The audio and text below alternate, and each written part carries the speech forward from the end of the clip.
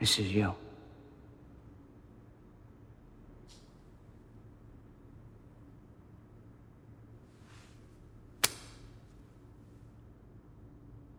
This is me.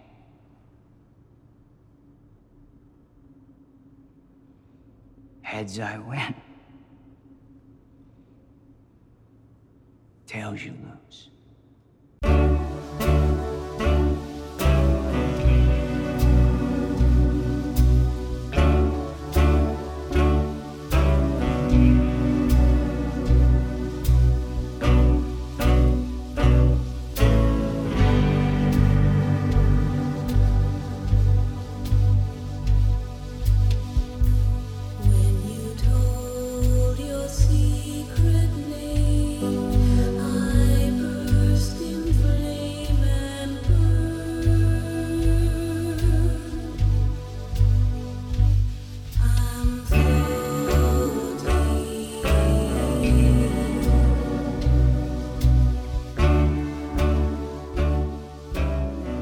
You are listening to Lost in Twin Peaks, a podcast for both first-time and veteran viewers of Twin Peaks, the mystery series that ran for 2 seasons in the early 90s on ABC, followed by a feature film, and 25 years later, a limited series on Showtime.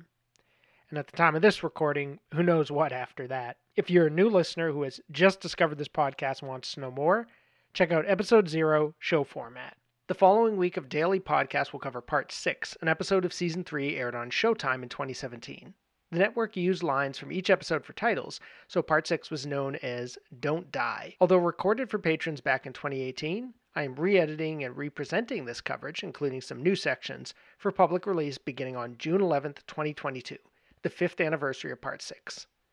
Just a reminder that for the first 8 episodes of this season, I'll be publishing the illustrated companions on my site, lostinthemovies.com, the Saturday after the episodes conclude. This will incorporate screenshots and other images to reflect stories, characters, and events from this time and so forth, in some cases in greater detail than the podcast themselves.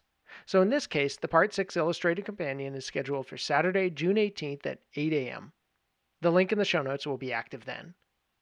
As for my other podcast work in the past week, I recently published a Patreon episode for the month of May, admittedly a bit late. You can find this on patreon.com/lostinthemovies. It covers the series The Morning Show, along with many, many other subjects, with generations as a largely accidental connecting theme.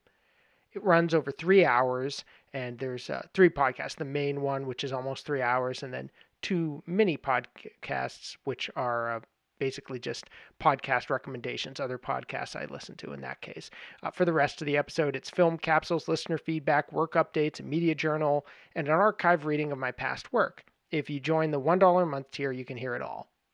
And while it's not a podcast, I should also mention that I republished my short film Class of 2002 on my main YouTube channel. It had been previously shared elsewhere a decade ago. A fictional documentary and photo memoir, it is, fair warning, fairly dark, which certainly fits the mold of the Twin Peaks episode we'll be discussing this week, to switch back to that subject.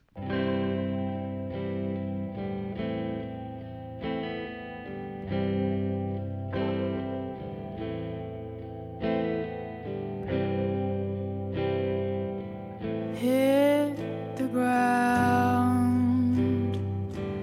The yard I found something I could taste your mouth.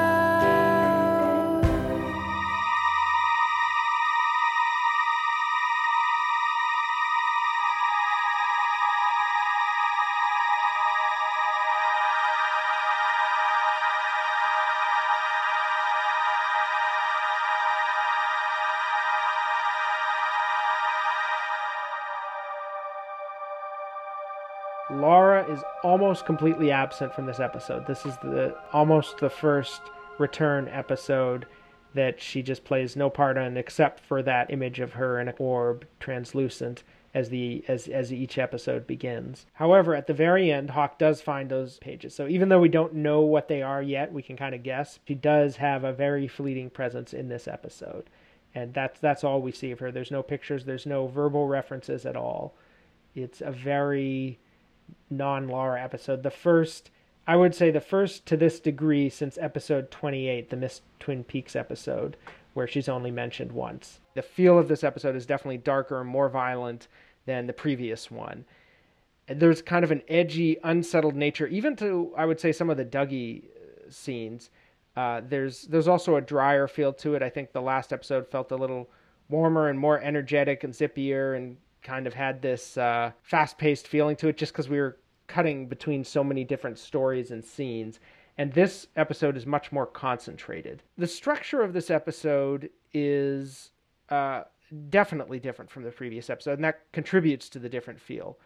We spend way longer with certain stories, and even when we're cutting between different characters and places, they're woven together. Like, for example, there's 3 different stories going on in Twin Peaks that actually all turn out to be the same story. They're all aspects of the hit and run incident that happens. Interestingly enough, these details it focuses on, these aren't necessarily big picture stuff. It's more like mini arcs. Like, these are little stories within the stories that'll help us move along and get to know certain characters and, keep the narrative mill moving, basically. This type of storytelling is really something that comes to mind for me now that I'm conscious of because I just watched Veronica Mars in pretty close succession, the whole first season.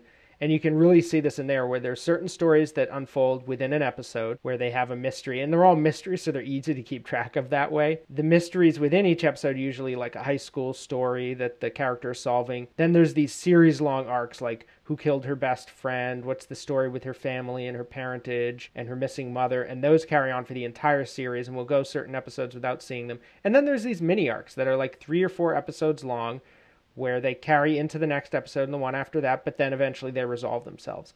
And even though this is a more unconventional narrative in a lot of ways, this season of Twin Peaks, you actually still see that phenomenon in play. And of course, you could see it in the old show as well. Things like, the Dead Dog Farm plot or Leo being comatose. These were things that didn't last for a whole season. They were there to be there for a few episodes. I think Twin Peaks' problem for a little while was that it only had stories like that. It didn't have a big overarching story once it ended the Laura thing. But in this season, I think because the storytelling, the chronology is a little more unconventional too, where, you can be seeing things that take place in the same day over multiple episodes. It doesn't quite feel like those mini arcs would normally feel in a series. That's one way in which it does feel more like you're seeing pieces of a movie rather than a TV show, because these elements are split up over as long a period as it would be on TV, if that makes sense. One more thing to mention before we move on to the different story sections is that with this episode, we really see that The Return is creating a sense of balance and pacing within each episode. There is a sense of these episodes as self-contained units with their own different feel. That's why I have like a feel of the episode section at the outset. This just doesn't have the same type of structure or pacing or just even use at times of like use of music or mood as the previous episode did. And now that we're dealing with episodes that were designed as episodes unto themselves, like the first few, parts 1 and 2 were combined, parts 3 and 4 were combined, so you can kind of see them as 2 separate, kind of see them as one. But from part 5 on, you're really seeing episodes that were cut to be standalone episodes. And Lynch's way of cutting this is really interesting, where it seems like he juggled a lot of the script, like things that were maybe intended to be in other parts. According to Frost, they wrote it as like one big script. They didn't divide it into episodes. They figured that process would come later. So even though Lynch said this is going to be one big movie divided into different parts, there's a real consciousness about how these flow as episodes. I mean, imagine for a minute somehow that long stretch with Dougie coming home and filling out the case files, if that was somehow attached to the end of part 5, if you rearrange some things or cut some things and that was there, would that really feel like it belonged there? I don't know. I guess it's possible, but maybe it's just convincing yourself because of what you've got. But I just feel like each one has their own flavor, and this is the one that really cemented that for me, I think, because it felt so different from the previous one and really so different from the next one that will come too. That's it for this episode. Please rate, review, and subscribe on Apple Podcasts. You can also support this work on patreon.com/lostinthemovies. Tomorrow's episode will begin the story coverage, looking at the scenes that take place outside of Twin Peaks and the other locations.